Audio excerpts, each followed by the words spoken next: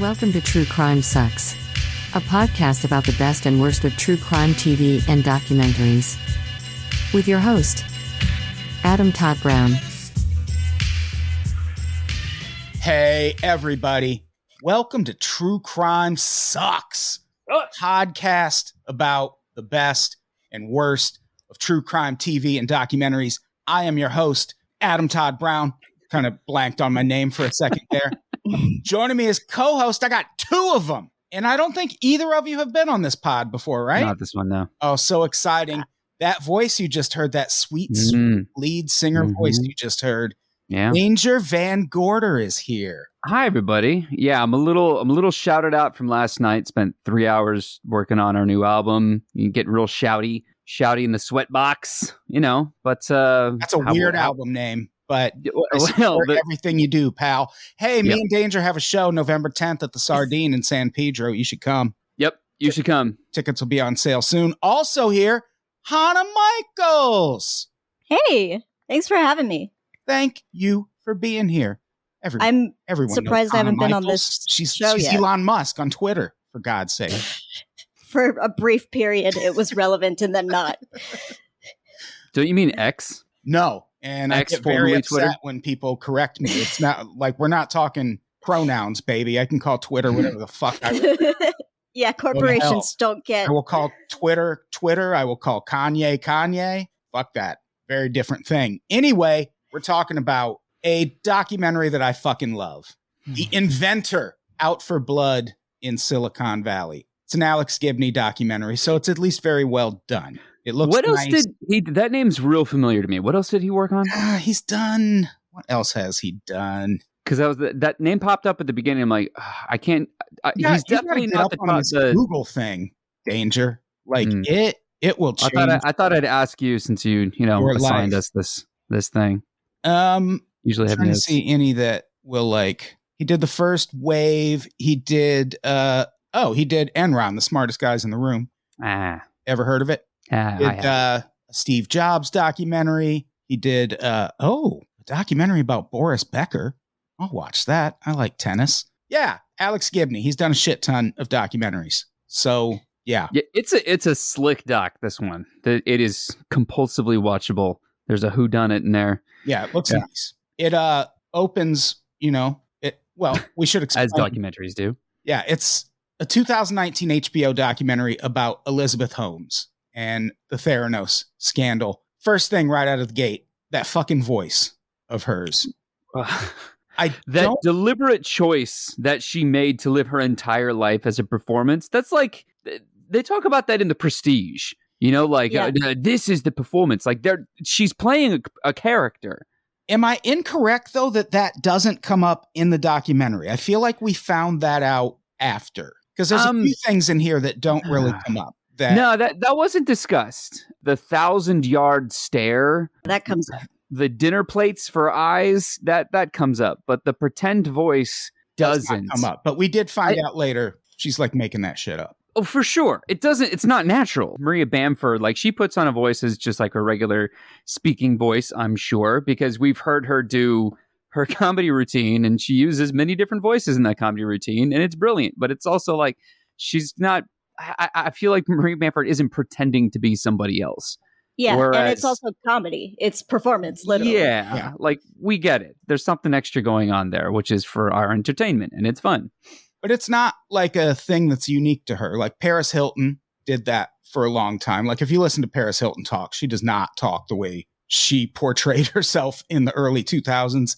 I've also heard that about Michael Jackson. I've heard behind the scenes, Michael Jackson was like, hey, I'm Michael Jackson. And then in public, whole different thing. I'd like to hear your Michael Jackson impression. No, I'm not going to do that. I'm imagining it's quite good. It's probably not. Otherwise, I would have done it, you know?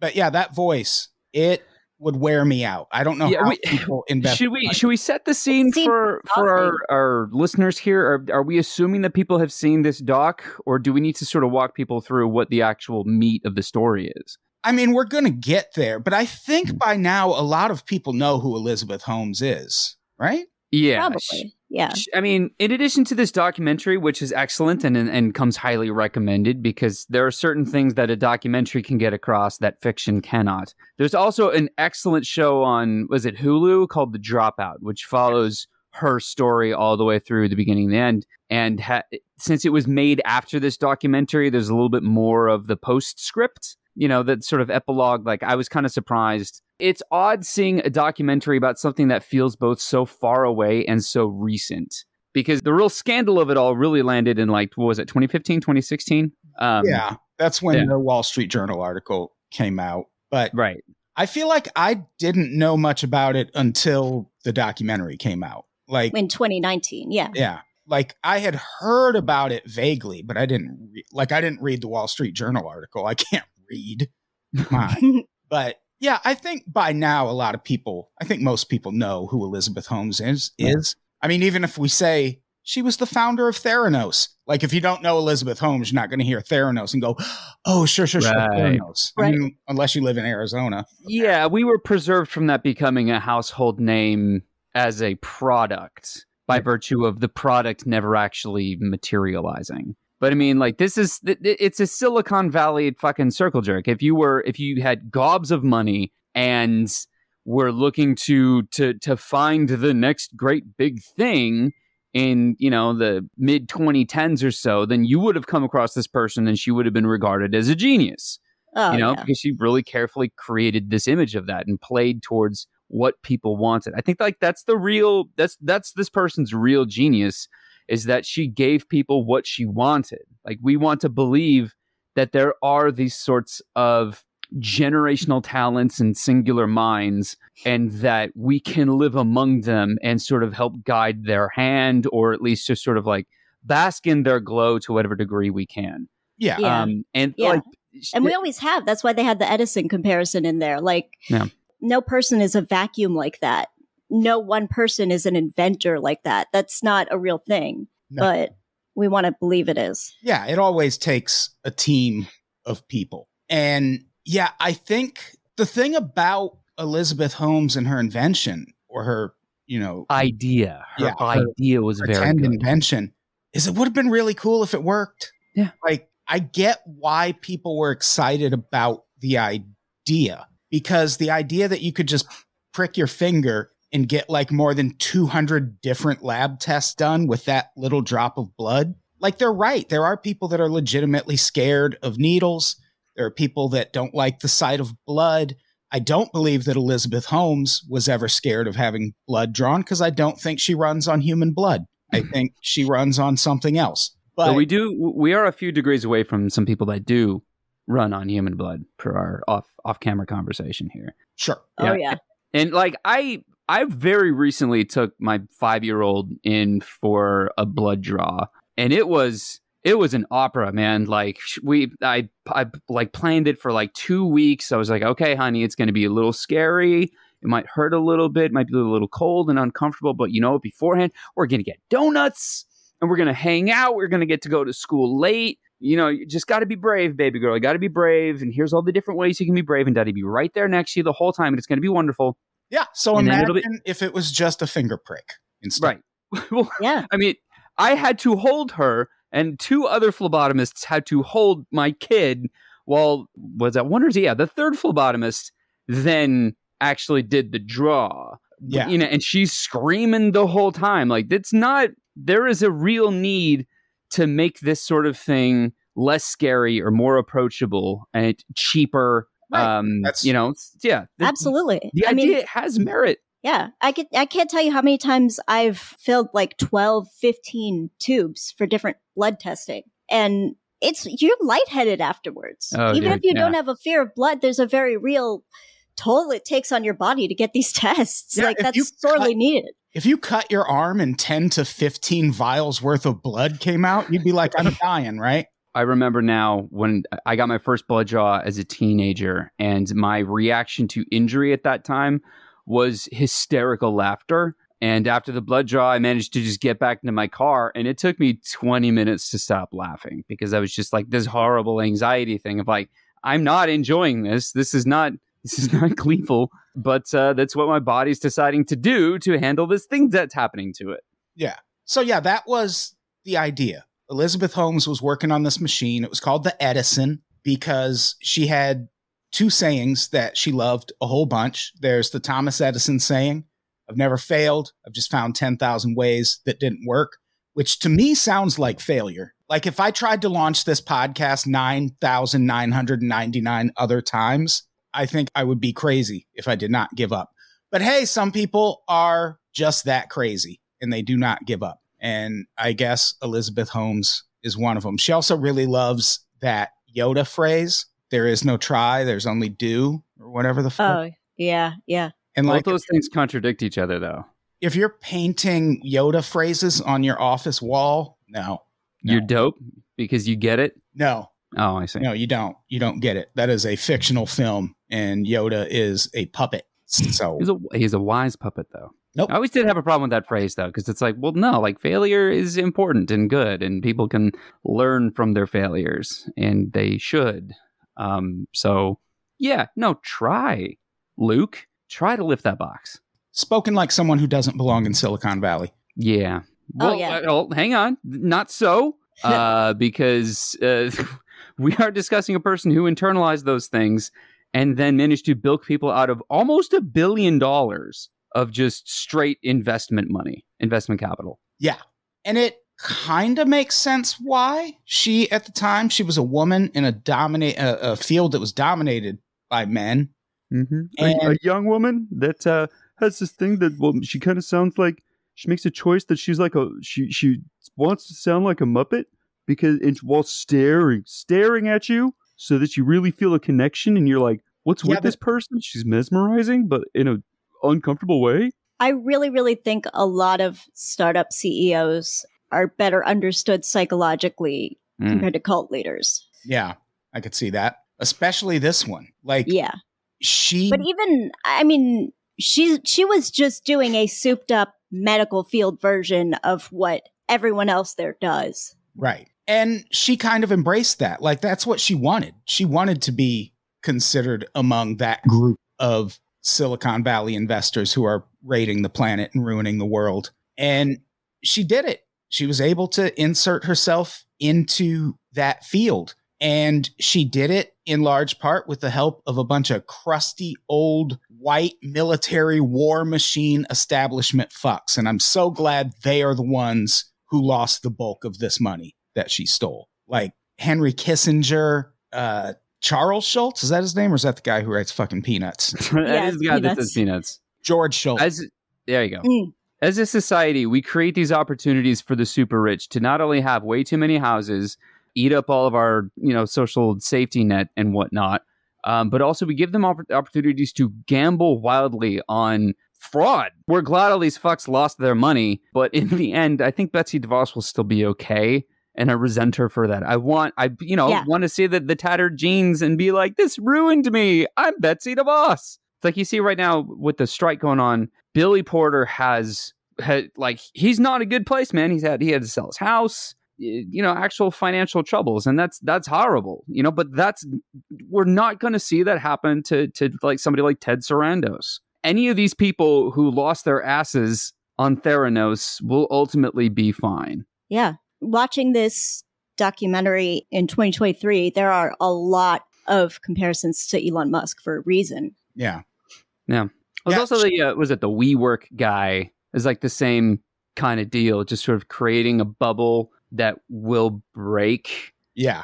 And, just sort of like, I have this cult of personality. I can, I'm just a creative person. I'm creating, but in that sort of cult leadery sense. I mean, Travis Kalanick basically has no charm whatsoever, or he would be in that same boat. Yeah. He's just sort of like, well, how do I turn Econ 101 into the world that we perceive? Yeah, the other thing she had going for her is people who have this kind of money to invest love the phrase disruptor. Yep.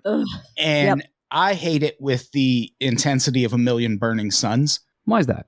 I just hate the word. Like, I don't know. Like, have you never heard a phrase that catches on and you're like, I fucking hate when people say that? I mean, it is such a bullshit, nothing buzzword. Yes. Like, it means nothing. Like, you're just saying, oh, well, there's like a new version of this. There's been new versions of things fucking forever. But sure.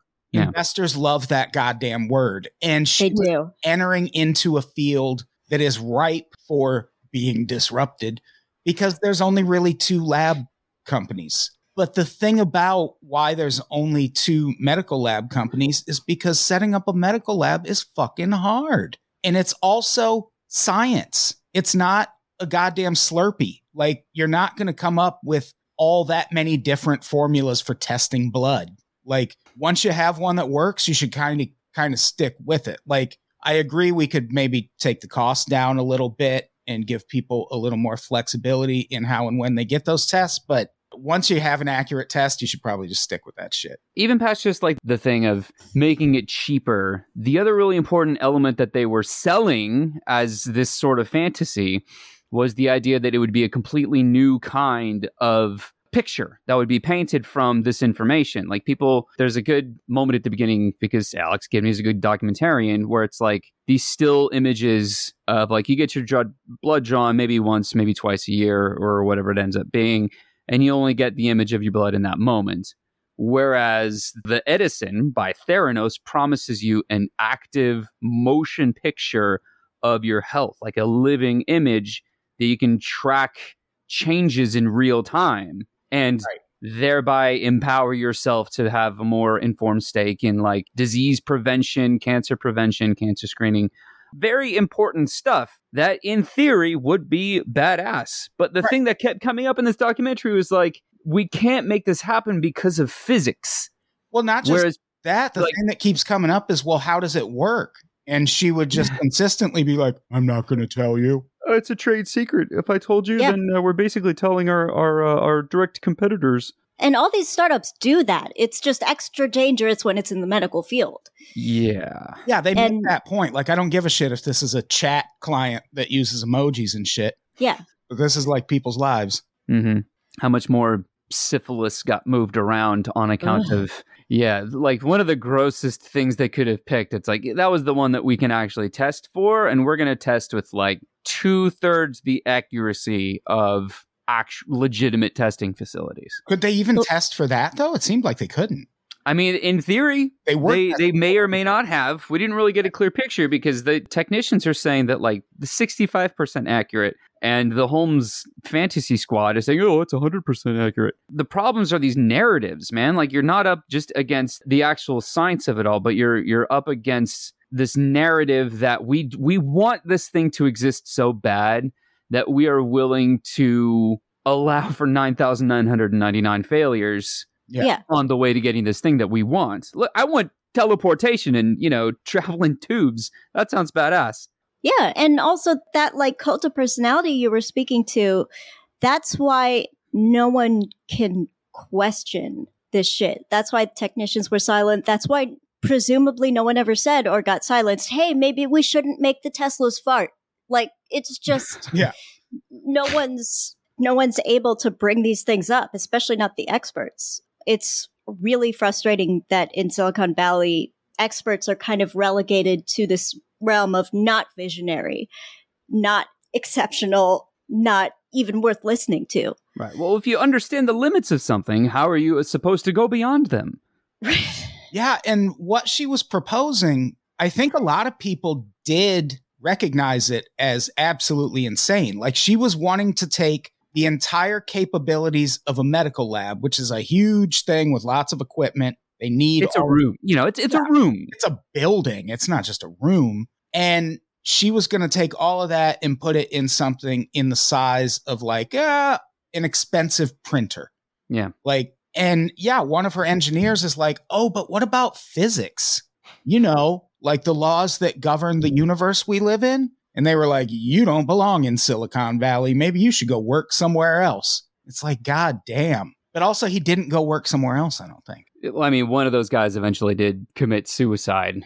That was explored a little bit more clearly, I think, in the TV show, the Dropout, the fiction. This is a documentary. This is the rare documentary where I was like, this could have been a few episodes instead of 2 hours. Like, there's stuff in this that they could have two very informative hours. It's not a light snack by any means. Yeah. But like the cult of personality, that's sort of like toxic optimism, where like if you're not smiling, then you're labeled a problem.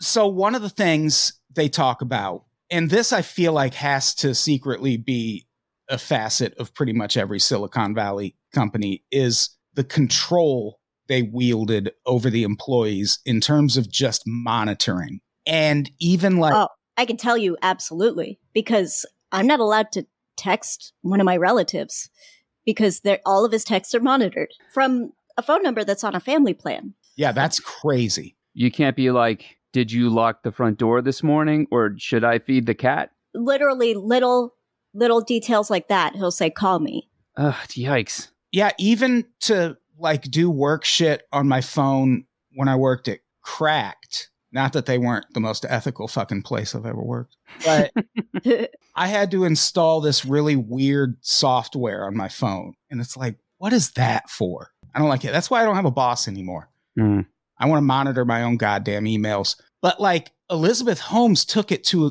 kind of a different level, like to the point where she was even in the interviews when they were interviewing like receptionists and shit. In monitoring those receptionists' emails. Yeah. Monitoring her keystrokes. I mean, I would say there are other Silicon Valley CEOs that do that, but it's insane. It's fully insane.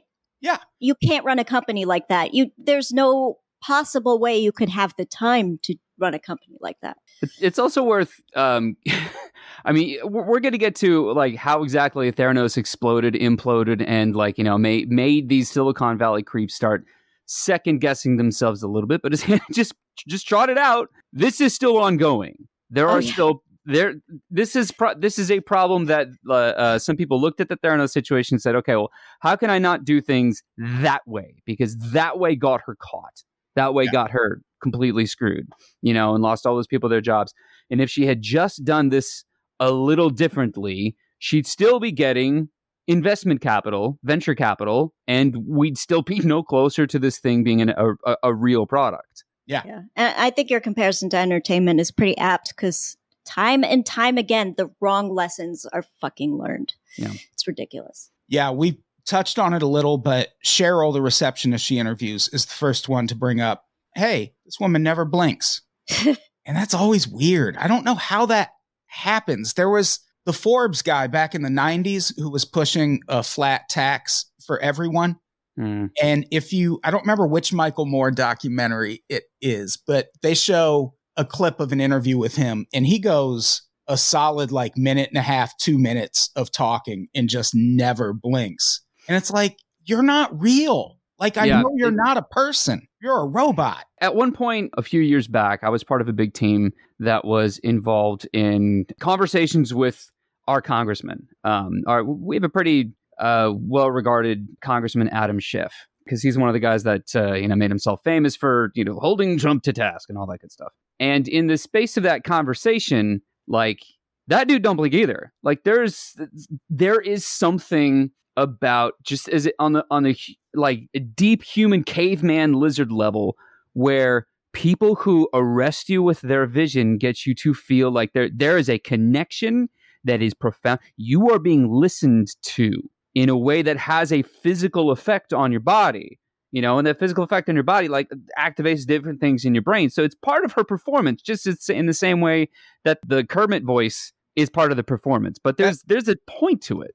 It feels like that has to be a numbers game, because if someone sat down and talked to me and just not only never broke eye contact, but never blinked, like, I would feel like a cat feels in that moment where I'm like, are we going to have to fight? Like, is this person going to leap across the table at me? Like, why are they not being how people be? Yeah. Well, how much time are you spending with that kind of person? Is it the kind of thing where you see them briefly? There's got to be some people who are like, oh my God, I'm the only person in the room right now. Mm-hmm. I imagine a lot of employees felt that way, and this performance was really for investors. Yeah, I could see that. Well, she's always selling. She's always selling this idea of her idea. She's always selling the idea of her, and if she breaks for a moment and says anything that contradicts with that story and humanizes her in any particular way, then people are like, hang on, what? Like that doesn't track with the depraved genius model that you've presented to me. Yeah. I mean, it's why eating disorders are so prevalent in Silicon Valley. You can't be human. You can't be a person. You have to be this like peak efficiency, never sleep fucking freak. Yeah. Bunch of freaks. You heard it here first. What do we think of Dr. Phyllis Gardner? She seems like she was the only person early on who was like, this woman is full of shit. Was that the lady with the short hair who was like kind of leaning forward, a little bit of teeth going on of like, yeah, I didn't like her. And here's why. You could describe her that way or professor of medicine at Stanford University. Either one, whatever you want. Pitbullish kind of vibe. I don't know. There's a couple of doctors in there. A lot of women doctors, very admirable. But Elizabeth Holmes came to her early on when she was enrolled at Stanford and was like, hey, I got this idea. And Dr. Gardner was like, that is physically impossible. Like what you're describing will never work. And she says Elizabeth Holmes just like wouldn't listen. And they describe Elizabeth Holmes at one point in this as a zealot. And I think that's really accurate. Yeah. Like, well, she was trying to recruit in that moment. She wasn't trying to get an idea like vetted. She was looking for someone to back her. But I think it's more than that. I think zealot is the right thing. I think Elizabeth Holmes really did believe in herself. Oh, 100%. Yeah. I think all these people believe their bullshit, which is why it's so scary. Dangerous. Yeah, she just shouldn't have believed in herself is the problem. And that's how it works with zealots. Like a zealot is blind to the things that shake their belief and their determination in themselves. And that was absolutely her.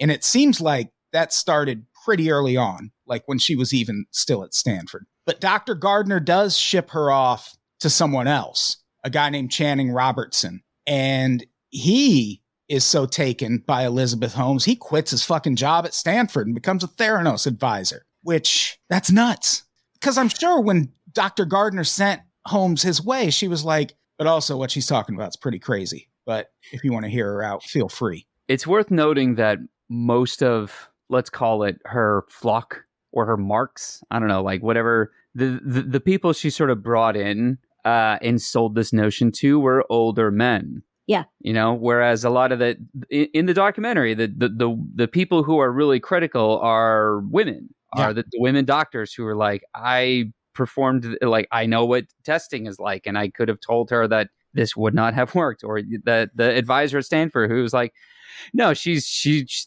taking this too far. I'll send her off to someone else. Maybe he has the more patience to sort of talk her into a different kind of idea or something that I don't have the time for. Yeah. And I wonder how much of that was you could chalk up to Elizabeth Holmes. She was pretty. She's very pretty, like in a Silicon Valley creep kind of way. But also, she's a Palo Alto 8. I think it must be more about the young person part of it, because if you play on pretty in any industry, you can only get so far. Yeah. I don't think that she was playing on it. I think it was more them. Even then, I think that would have been an afterthought in the she is a genius. Yeah. And it could have been an afterthought. And I imagine it was also a little bit of sexism where they're like, can you believe it's a woman doing all this? Because they're fucking old ass white men who made their careers working with nothing but old ass white men. And they're like, oh shit, this is different. Right. And it's like, nah, she's an old ass white man in a young woman's body, dude. You're getting fucking bilked right Seriously. now. Yeah, she does not act any different than the Firefest guy or really anyone. I mean, it's a different set of mannerisms and performances, but that's what they are. Yeah. And she convinced these dudes to invest this money just with her story. There was no like demonstration of how this machine was going to work. There was no proof that it worked. She did drop out of Stanford at some point to pursue this idea. So she didn't get a degree in engineering. But also that's probably got to lend some credibility to it. Like if you're right, because a lot of these people have that exact lore. Bill Gates, they have that lore of dropping out to start this company, start these companies. Because we have seen this happen before, and this person is sort of portraying this thing, and the thing she's saying, like Edison failed 9,000 times before he finally locked on the right. Well, that's how I'm going to live my entire life. Early on, when she's talking, when she's in interviews, she doesn't really talk about her idea as much as she's just like, I want to be, I imagined myself amongst Bill Gates and Steve Jobs. And that sort of messianic image of like, I want to be a messiah. And this is the particular expression that I found, which is I'm going to make this machine that makes blood draws easier. All right, cool. Yeah. But like what's really important is that I am a Steve Jobs. So I would not be surprised if her parents were academics. And like, this is someone who's straight up broke under rich parent academic pressure. Yeah. This is someone whose psychology was fundamentally altered. I'm not saying I know anyone like that who grew up under the same roof as me, but it's a thing that happens. If your entire life up until a certain age is all about building a college resume, you can't live after that. You don't know what to do. Like there's no So those of us that changed majors in college, like we're going to be okay. We're going to be okay. But only I mean, we know who we are. That's the difference. At the same time, though, I always feel like I went back to school in my late 30s and got another degree. And it's the kind of thing where, like, I wish at 26 that I had known that I wanted to wind up where I am. You know, like, so there's something to be said for, like, when I was in college, you know, in 2007, like, I did a project on student loan debt, which, spoiler alert, never got any better, guys. But the people who tended to do really well were people who knew what they wanted to do and stuck with it. Like there was a guy who was like, I want to be a judge. And I've wanted to be a judge since I was like 13 or something. Like, that's awesome. Like it is a real gift to know early on what you want out of life because you can spend more time building towards something. But Absolutely. if it's all that you want to be is Steve Jobs, or if all you want to be is this person who is known for achieving this one specific thing, and gotten through all the tests and hit every road mark and benchmark on the way to this one specific achievement, like, who are you underneath that? Like, that's a dangerous thing to not have more to your personality. I think when that gift is treated like a necessity, which much of our culture does, it creates problems like that, where people just don't fucking know who they are until they've accrued massive amounts of debt or worse. Yeah. Speaking of the people who invested with her, how about Tim Draper and his fucking Bitcoin tie? How bad did you want to pummel that face? Hated with punches. That guy. He might as well had been in front of like a bunch of NFTs. I want to poison his Soylent. I know the guy who founded Soylent, and here's the thing: he's really nice. Rob Reinhardt. Oh, yeah, brother of comedian Kat Reinhardt. I went to a 4th of July cookout at his place once where they were roasting a pig. Seemed like a weird choice for the founder of Soylent, but that pig was delicious. I believe you. Yeah. Okay. Is his kindness part of a larger a domination sort of plan? Danger. Didn't you tell the security guard outside Pfizer to thank his bosses for you? You don't get to question me when I say there's a nice CEO in the world. Like, that's a pharmaceutical company. They are the devil. This was during the pandemic, and what I said was, hey, tell everybody thanks for the shot. Yeah, thanks for doing your fucking job. We can occasionally, look, a broken clock, buddy. Every so often, the pharmaceutical industry like gets us out of a jam. I'm not going to stop wanting to hold them accountable for literally everything else. If you're asking, no, the CEO of Soylent wasn't nice to me because he was trying to sell me Soylent. For fuck's sake. No. Was he selling himself as a messiah? To me? Yeah, to you. Jesus Christ. I don't know. I'm asking. So, George Shultz. He's probably the biggest name here. And Kissinger's the biggest name. Yeah. I mean, George Shultz shows up a lot. They're neck and neck. George Shultz ain't nothing. He was Secretary of State under Reagan. Like, that's a lot of destroying the world, too. Like, don't... We know more about Kissinger's war crimes. Yeah, because okay. Right, because the CIA did everything under Reagan, and we like put rules in place where we couldn't send reporters to war zones and things. That's why we have no idea how the invasion of Panama unfolded, because you weren't allowed to know about the shit Reagan was up to. We knew about what Kissinger was up to because it was a different time. Anyway, that's not the point. Also, James Mad Dog Mattis is in this. So right. Just a whole buffet of people who I hope are all dead soon, you know, or at least have like ball parasites. Yeah. I nodded, by the way. Yeah, this is not your medium. Now they all need to die. You're not defending the honor of George Maddox and all of these motherfuckers talk about this woman like she is a messiah. Like she is just such hot shit. Because if she was, they could have been billionaires to a man. Yeah, and when you have that much money, you back your bets. High risk investing is nothing to you.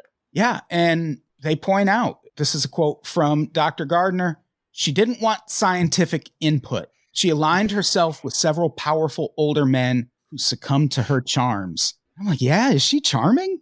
I mean, she's got to be. I think she reminded them of themselves, and she had a good story. Yeah, I can see. And that's what she modeled herself to do. The military contract stuff is weird because it does seem like she was getting military contracts, and it's like, for what? None of her stuff worked. I think a lot of people get military contracts when none of their stuff works. Yeah, that's true. Yeah, didn't they just lose a stealth fighter somewhere in America? Yeah, I think they did. Like we just lost. Whoopsie daisy. Yeah, we'll find it. Could have had. How many people's healthcare could that have subsidized? Yeah, right. It'll be on lunch for an entire state for a year, or that one jet. It'll be on an episode of Pawn Stars someday. How about Sunny Balwani, president, CEO of Theranos, and secret lover also of Elizabeth Holmes.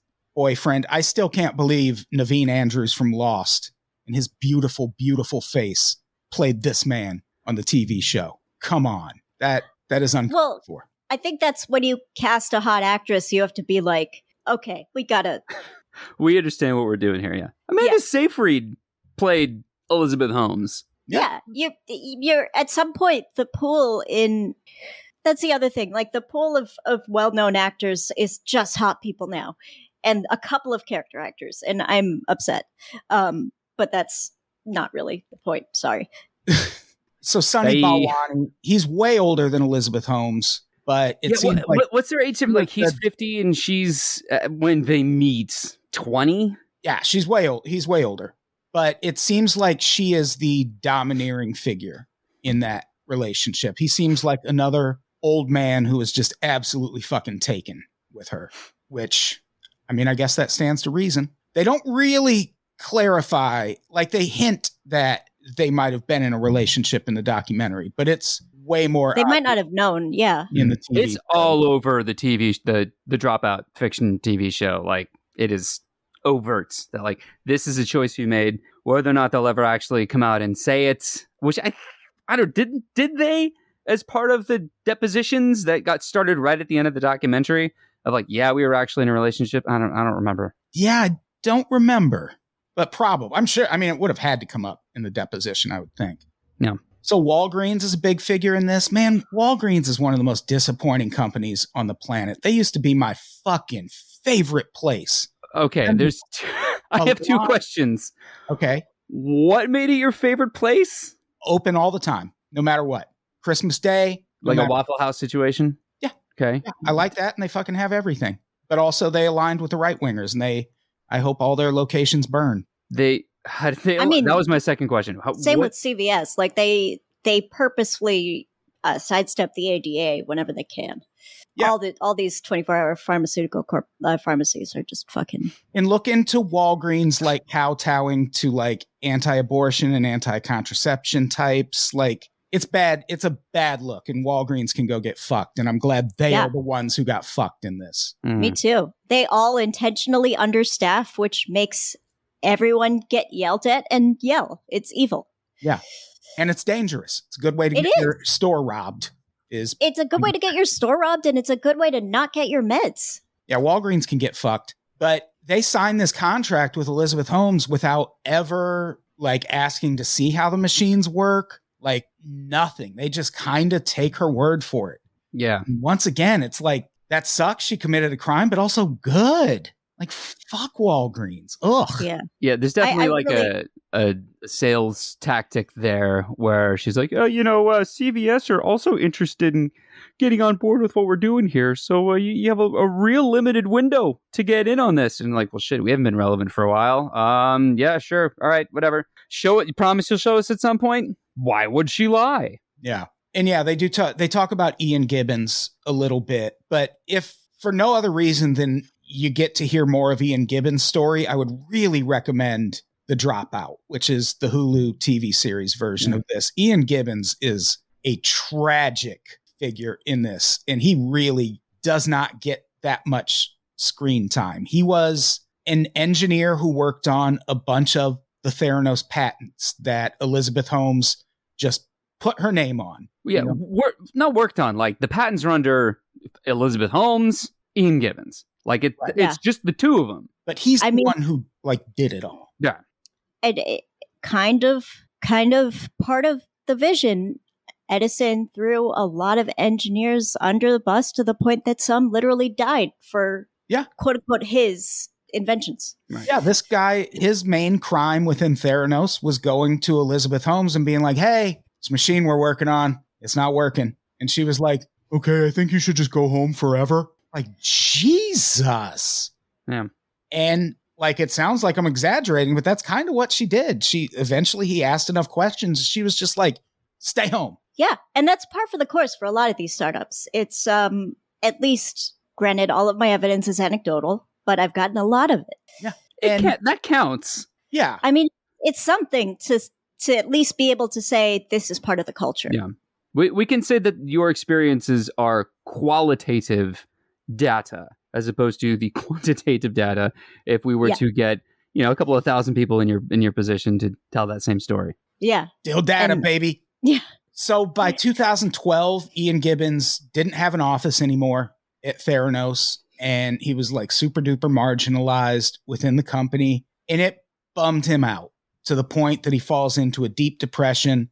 He starts drinking a bunch, and eventually he just kills himself. And the really sad part about it, they ask his wife what Theranos said to her after this. Did they apologize? And she's like, I didn't hear from them other than a request to return all of his documents. And she said she drove him back, the documents back to Theranos, set them on the desk, and walked out. And no one even hugged her, said, we're so sorry. Yeah. Out for Blood is a good title for this documentary because Elizabeth Holmes was a fucking monster. That's how you get to that position.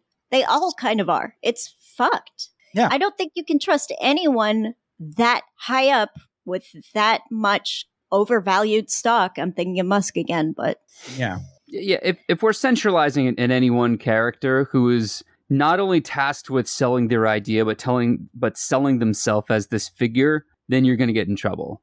For whatever reason, a counterexample of the two guys who made Doom popped into my head. They kind of share credit for that. The one guy was the designer, and the other guy built the actual levels and the puzzles. And they're considered. Was it John Romero and the other John? Oh, the nerds. The nerds are going to be mad at me. I'm sorry. Go ahead. Yeah, but they share the credit of creating this landmark that has basically Doom created the first person shooter in this way that we know it now, and it's one of the most important pieces of software to have ever been made. John Carmack, there it is, John Carmack, John Romero. But there's no you could have made the point that the one guy was more egotistical than the other, but they still share the credit for creating this thing. Whereas if you get someone like Elon Musk, who still denies that his dad had a controlling share in a goddamn emerald mine, he's like, oh, I'm still a self-made man because I'm just so lucky because I have these good ideas and I did the PayPal. It was my idea. I called it X. I wanted to call it. I know you were a rich kid who made some wise investments. Yeah. And now we're supposed to consider you a mad genius because sometimes your rockets come back and sometimes your tunnel companies go nowhere. Yeah. No, it's fucking bullshit. You think about Bezos used to have that lore around him too. And, he started all of this in a garage. Yeah, with $1 million loan from his parents. Yeah, he had help from mommy and daddy. Yeah. How about them hiring goddamn Errol Morris to make their promo videos? Errol Morris? That's insane. He should be making this documentary. He should be making their fucking commercials. Is that the Thin Blue Line guy? Yeah. Okay. That's one of the things he's done. Okay. Over the years. Someone that hasn't pioneering documentary filmmaker Errol Morris, yes, is the one who did their fucking bullshit Theranos commercials. And here's the thing, they sucked. Yeah. Hey, Mom, your health is really important to us. We want you to be around forever. I laughed so hard when that kid started crying. Oh, my God. That kid, like, why was she crying that hard? Health. Did Nana pinch her or something? Like, she started sobbing when they're like, maybe she's the kind of Nana that puts out cough drops instead of candy. Yeah. Yeah. Oh God, maybe she's that like depression era, like don't help me, I'll do it myself. Yeah. Bones crunching sounds. Yeah. Furniture tipping over. And like, I can do it. Meanwhile, the machines don't even fucking work. But you're paying Errol Morris to make your commercials? That was the product. She was selling Theranos. She wasn't selling the Edison. I think where the first point where she really, really fucks up is they try to launch this in Arizona, and Arizona has a law, as do several states, that says patients can't just like go request their own blood work in lab tests. Like, you have to have a doctor prescribe that. And Elizabeth Holmes starts lobbying for a law in Arizona to fight to like repeal that and make it so patients can. And it seems like she was kind of successful. And I mean, as Californians, we've seen this happen before. Yeah. And I think that's where she fucked up, because now a lot of people in Arizona start going and getting their own blood tests. But I think a thing Elizabeth Holmes and Theranos didn't take into account is, well, a lot of those people had been getting blood tests for the same thing for years and years and years, or at least for months. And now they're like, oh, well, I can go to Theranos and get these tests cheaper. Also, it says I'm cured. Like, what? Why is it so different? And any lab tech working for her could have told her that, and probably did. Oh, yeah. Yeah. I'm sure. I mean, when I said I was filling up 15 tubes or something, that was an outlier. Usually I filled up 3 tubes for the same thing every 2 months. Yeah. Yoinks. And yeah, it sucked. But there's another doctor they interviewed, common. Dr. Stephanie Seitz. And she's like, yeah, that's the point. We realized these lab results were fake, because she would have patients who she was administering tests to who would come to her and be like, well, Theranos says all your labs are wrong. And she's like, let's send them to LabCorp and see what happens. Or they were getting like, hey, you have prostate cancer. Yes. You should probably go get that checked out right now. And then they go to another doctor, and the doctor would be like, you do not have prostate cancer. Where did you hear this? Yeah. And it seems like the probability of contaminated samples was really high with these fucking machines. Right. Well, because they had to water it down. They had to literally dilute all of the samples that they got so that they could have enough product to read it. Whereas like the whole point of Theranos is like, all it takes is a little pinprick, just the teeniest part of the pinky finger. That's all we need. Well, they had to start diluting it because they weren't using their own machine. Like they were secretly testing on other people's blood, or they would take the nanotainer samples, which I hate that word so much also, and which was just a little blood, and they'd have to dilute it so that sample would work on another machine. And that's not how those fucking machines work. No. And it's also, you are already putting the sample at risk for contamination by doing that. Yeah. The amount of footage, either CGI or otherwise, that would show the inside of the machines as being drippy droppy with little bits of blood here and there. I was like, that is fucking foul. Oh my God. Yeah. Can you imagine? The guy describing having to try and use that Edison machine, and he's like, it was spewing blood everywhere. You'd have to, it's a thing with needles in it, and you'd have to reach his little hand inside underneath these needles. And it's like, I've played Dead Space before. I know that can go very wrong. Gross. The way that Silicon Valley plays it fast and loose with bloodborne pathogens in general is gross. Yeah, this is the kind of thing Silicon Valley should not be involved in at all. Bloodborne pathogens, specifically? Yeah. Okay. People's lives, self-driving cars, any of that shit. Mm-hmm. Yeah, I mean, it's easier to do it with cars because people don't really ask pertinent questions like how many emissions do you create by making this car that the car, that driving it couldn't possibly mitigate, stuff like that. And truth be told, that industry is so corrupt. Every car's like that. So yeah.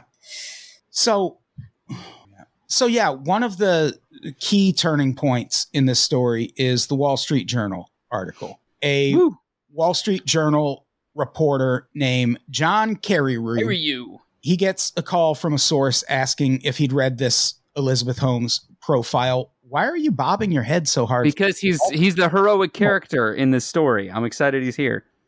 Yeah, he's probably still. He's the Woodward and Bernstein of this. Yeah, probably.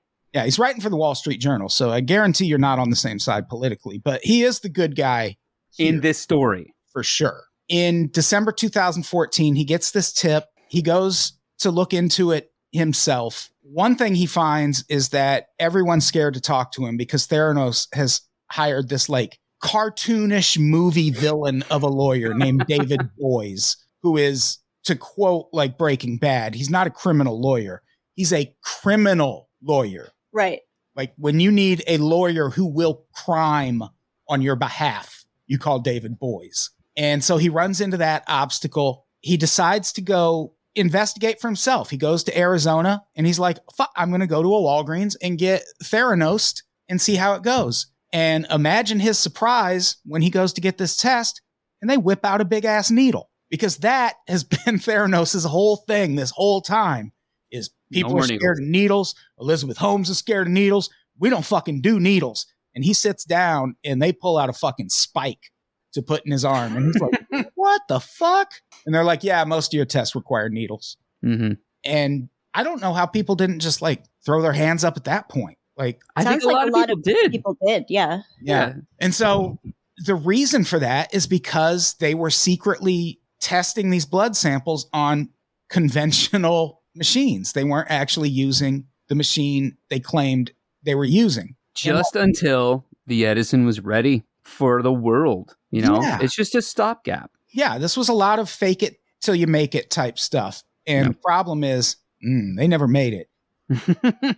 But also they could have seen they weren't going to make it if the people running Theranos weren't the people who they were. Yeah, easily. I mean, it sounds like people who weren't like the top 3 or 4 did often, regularly. And so he starts poking around. This is around the same time Dr. Stephanie Seitz starts sending people off to get retested and figures out that all of these labs are wrong. And that's when the house of cards really just starts falling. Employees start leaving and becoming whistleblowers. David Boies threatens basically all of them, including the grandson of George Schultz. Like, George Schultz basically got into it with his own grandson over this thing because his grandson worked at the company, was one of the engineers, like, and one of those people that had to reach around needles and shit. And then at some point, like he says, "Hey, Grandpa, I think I think this product can't happen." And his grandpa's like, "Well, I love you, but you're wrong." And such that, like, even as the boys' crew start like hitting this kid with all these legal obligations and these threats, his family have to sell their house to pay his legal fees. He says they ended up spending like $500,000 just on legal fees to defend him against this fraudster. While his grandfather was still on the board. Yeah.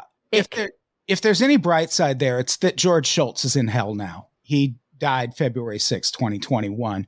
But he talks about this meeting his grandson had to have with David Boies and the other lawyers. And he's like, they assaulted my grandson. But then they're like, did that do anything for your belief in Elizabeth Holmes? No. Nope. They'll absolutely believe in her. It's like, Jesus, man. I think the other thing about these old white guys is admitting you're wrong is the worst thing they can do in their minds. Yeah. Powerful people. It's all powerful people cannot admit when they're wrong. Absolutely. You see that with wrongful convictions a lot too, where a fucking DA will just stick to their guns forever. Even in the face of like DNA evidence, video evidence, they'll be like, he still somehow did it. It's like, no, you just don't want to be wrong. And how about the FDA approval? That whole fucking sequence of events is so crazy. Because they approved one test out of the 200. Well, for Gary Shandling disease, something so fucking rare that why is it even on the menu? No, it was herpes. Gary Shandling disease sounds like a really good word for hypochondria. It was herpes. It was a test. Was it herpes? Herpes that got approved. But a self-used test for herpes makes me think either C or HSV1. No one gets tested for definitely because everyone has it. Sure. It's the oral kind that just like if you've ever had cold sores or even if you haven't, you probably have it. So yeah, to get this to happen, they had to have a bunch of FDA inspectors come to the office. And this moment in the TV series is so good. My favorite part is there's a point where one of the FDA inspectors wants to go use the bathroom. And Sonny, again, played by Naveen Andrews, is like, I'll go with you. And he's like, I don't need you to go with me. And he goes, no, it's fine. I just don't want you to get lost. And here's the thing. Naveen Andrews was Saeed on Lost. I love that scene. That was fun. And then they go down a hatch. Yeah, and that's what I was... Exactly, the fucking submarine. Yeah. Oh my God. Yeah, you can't watch this in 2023 and not think of that. But the key moment of the FDA approval is the MC Hammer scene where they all come walking into the room to the dulcet tones of Can't Touch This. And you see a bunch of fucking awkward Silicon Valley types thinking they can dance. And the worst one is the one who really thinks he can dance. That guy is an awkward nightmare. What a very scene. Elaine. That is one of the most awkward scenes in a documentary I think I've ever seen. Oh, yeah. Well, I honestly wouldn't be surprised if Elizabeth Holmes could dance and this was all part of the act. The thing that introduces that is slightly before the article comes out when the storm clouds are starting to brew. And they beat one minor thing, or they get the one past one hurdle, and they're like, "It's time to celebrate, everybody! We beat the bastards!" Like there's a group chant of like, "Fuck you guys!" Yeah, and it's all because they got one of the like 200 tests they need approved. Yeah, this was their mission accomplished banner. Yeah, they got one approved and rented a fucking bouncy castle over it, which aren't that expensive. They're not. I mean, I would very much like to do that for any minor win. That should just be the go-to celebration in 2023. It's not good. Get yourself a bouncy castle for the day. We all deserve it. Yeah. Wear knee braces though. We're over 30. But then, amen. But then after after this FDA win, the Wall Street Journal article comes out, and everyone in the company except Elizabeth Holmes basically realizes they are fucked. Mm-hmm. And people start looking for new jobs. And that's where things really unravel. But even after all that, Elizabeth Holmes, for years, sticks by this company. Like a year after the article comes out, she still attends this tech conference where they had booked her as a speaker before that article. And I didn't realize that was that far away from the article getting written. And she just gets up there and lies. Yeah. Just lies incessantly. The most pathos to be found in this film is when, like, early on, they introduce one of the writers of, like, Fortune magazine who does a cover story. And, like, that's where Out for Blood comes from. It's like his cover story in Fortune is like, this CEO is out for blood. And guess what, lads? It's a woman. And it's this, like, huge article selling the mythos of Elizabeth Holmes. Yeah, and go ahead. Yeah, and the year later, he sees the New York Times article, and like it's a long shot in this documentary where he's just sitting there and coming to terms with like, and I realized I helped her build this house of cards with my work and my words, and like you talk about powerful people like never being able to admit when they're wrong. He 100% admits that he's wrong, and he's like, I can't believe I was so taken in. He calls her and he's like, can you please explain to me what's going on? And she just doubles down. No, they're lying. And then he eventually prints this other article of like, mea culpa, y'all. Like I printed this thing. I bought into the hype just like a lot of other people did. And it's not true. But I don't know when it comes to not admitting you're wrong, I don't know if I'd put him in the same class as George Shultz. Like, he's just no, I wouldn't either. A writer for Forbes. And the thing that really ticked him off is the day after this Wall Street Journal article comes out, he calls Elizabeth Holmes and is like, I need you to go through every paragraph of this article and tell me why it's wrong. And she's like, I can't. I'm being inducted into the Harvard fucking tech fellows today, and I'm going to be at that all day. And it seemed like he was going to cry. Yeah. He was talking about that. He was like, I put so much faith in this person, and now this article comes out and you're going to go hide for the day? Fuck you. Yeah, he was like the one person who got duped by her that I was like, oh, that sucks. That sucks, yeah. Yeah. I mean, as a journalist, your integrity is everything. Yep. As anyone else in any other American industry, it's fucking nothing. And then when he prints this article basically saying, I was misled intentionally, she calls him up and like basically goes like, I'm going to threaten you legally unless you change the article to say that I did not intentionally mislead you. You know, because whatever else, the product is still fine. The product's good. It's amazing. It's genius. It's going to work. But I need you to say that I didn't intentionally mislead you. Yeah. Or there will be consequences. So against all odds, the company hangs around for another few years, like until around 2017. And that's about as far as the documentary goes. We, get to the point where the company has kind of folded and they have Elizabeth Holmes on camera saying she still stands by it. But then that's kind of where it ends. And there's some stuff they don't get to. For one thing, did they ever mention that the uncle story was kind of fake? No. They kind of hinted at it, but no. Yeah, they hinted at it. But in the book Bad Blood, the book that the Wall Street Journal reporter wrote, he actually, it's not that the story's fake. This is a quote from an article about the book. We'll link to it. Fortunately, in his Theranos book, Bad Blood, John Carreyrou got to the bottom of this uncle mystery. It was, he says, Ron Dietz, husband of her mother's sister, Elizabeth. As a girl, Holmes would visit this aunt and uncle in Boca Raton, Florida, with her mother and brother. Dietz died 18 months before her TED-Med talk, which means it was long after she came up with the concept of the Edison. Rather brutally, Carreyrou adds that Holmes was actually never close to Dietz. And that's pretty damning because her whole fucking supervillain origin story was my uncle got diagnosed with skin cancer and they didn't catch it fast enough and it turned into brain cancer.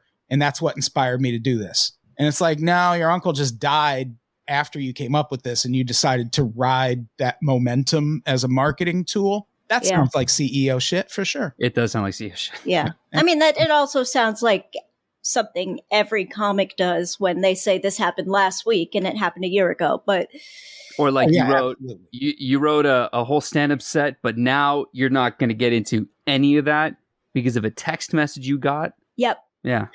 Love those stories. Yeah. But at the same time, we all acknowledge that's performance. This is a fucking CEO of a company that's in charge of people's health. Who also has to perform in order to get this venture capital so that she can explore this idea that may or may not hold water. Yeah. Another good example is any internet writer who's like, people have been emailing me. That means one person emailed me. Yeah. Yeah. 100%. One person. Yeah. Yeah. Maybe a Twitter comment that they searched for. Yeah. Just to say people that they would have ignored otherwise. Absolutely. And the other thing that doesn't get brought up in this, Elizabeth Holmes is in prison now. In 2018, she, Sonny, and Theranos as a whole were charged with wire fraud on account of how they raised $700 million in funding for a machine they knew did not work. And she was eventually convicted and sentenced to 11 years in prison. She started serving that May of this year. And her sentence has already been reduced by 2 years for good behavior. So she's still fucking charming people, I guess. Ugh. Yeah. Honestly, I'm surprised she saw any prison time. And that... Same. And there's so much fraud in this sector. I just... Here's the thing. I feel like that's also because she's a woman. And it might be. I feel like these rich, powerful dudes were like, oh, a fucking woman got one over on us? No. We're calling the feds. You make the same argument about like Martha Stewart, right? Martha Stewart served time for insider trading. A lot of people have traded insidily. Or it's like Ellen's behavior is the same of all late night hosts. Same as all late night hosts. Yeah. It's kind of, well, we need to pick one. And it might as well be the one outlier. Right. So I think that's our episode, right? I know we got places to be in like 10 minutes. Yeah. But also I feel like we have reached the end. Do we have any final thoughts on Elizabeth Holmes? Messiahs don't live amongst us, I guess. Collective action is the only truly way to move forward as a society. Absolutely. While some people have very good ideas, the moment that they reject critical thinking, you need to think critically yourself. Yes. Nothing's invented in a vacuum. Yeah. Your intuition serves a purpose. So listen. It sure does. That's actually what this tattoo means. Yay. Oh, nice. All right. So thank you both for doing the pod. I appreciate it. Hell yeah. What do we have to plug before we get out of here? Besides me and Danger's show at the Sardine, November 10th in San Pedro. Keep your eyes peeled. Tickets will be on sale soon. I'm going to be there. Connor McSpadden's going to be there. Lindsay Adams is going to be there. Danger's doing music. Who else is doing music, Danger? We got Latumba and Cosmic Kitten as well. So it's going to be so much fun. I'm so excited for this show. It's going to be good times. Possibly special guests, possibly also baked goods. I want to have some sort of bake off with Lindsay Adams. Oh, okay. I don't know how to do that, but we're going to figure something out. Might just be like, whose cookies do you like more? Or you heathens? Or here's some sourdough. Don't make me get my wife involved in that. Ooh, we're going to have to get your wife involved. You motherfuckers. Mm-hmm. Yep. So yeah, come out for that. Hana, what do you got to plug? Oh, got it. You know what? As I have kind of been, I am sick of plugging my socials, so I'm going to plug my cat's socials. It's Gamefully Uncats, Gamefully UN_cats. And it's Rue and Kitten, also Tom Ryman's cat, Sweet Pea, and anyone who is a patron of Gamefully Unemployed and their cats, or occasionally another animal that I'll call a weird cat, but is probably a dog. Cute. Danger, do you got anything else before we get out of here? I mean, my band Countless Thousands, please back us on Patreon, patreon.com/Countless Thousands. We are recording our new album right now, Woke Moralists. Very excited about that one. It is going to be a banger. I just discovered that I do a really good Jordan Peterson impression, and I want to do a whole thing. Congratulations. Because I hate that guy, and anything I can do to turn the tide. I do a good Jordan Peterson impersonation in that I eat a whole lot of red meat. How many comas? How many comas have you recovered from? All of them, every single one. All right, nice. Let's get the fuck out of here. Danger, say goodbye. Goodbye. Hana, say goodbye. Goodbye. Goodbye, everybody. We love you.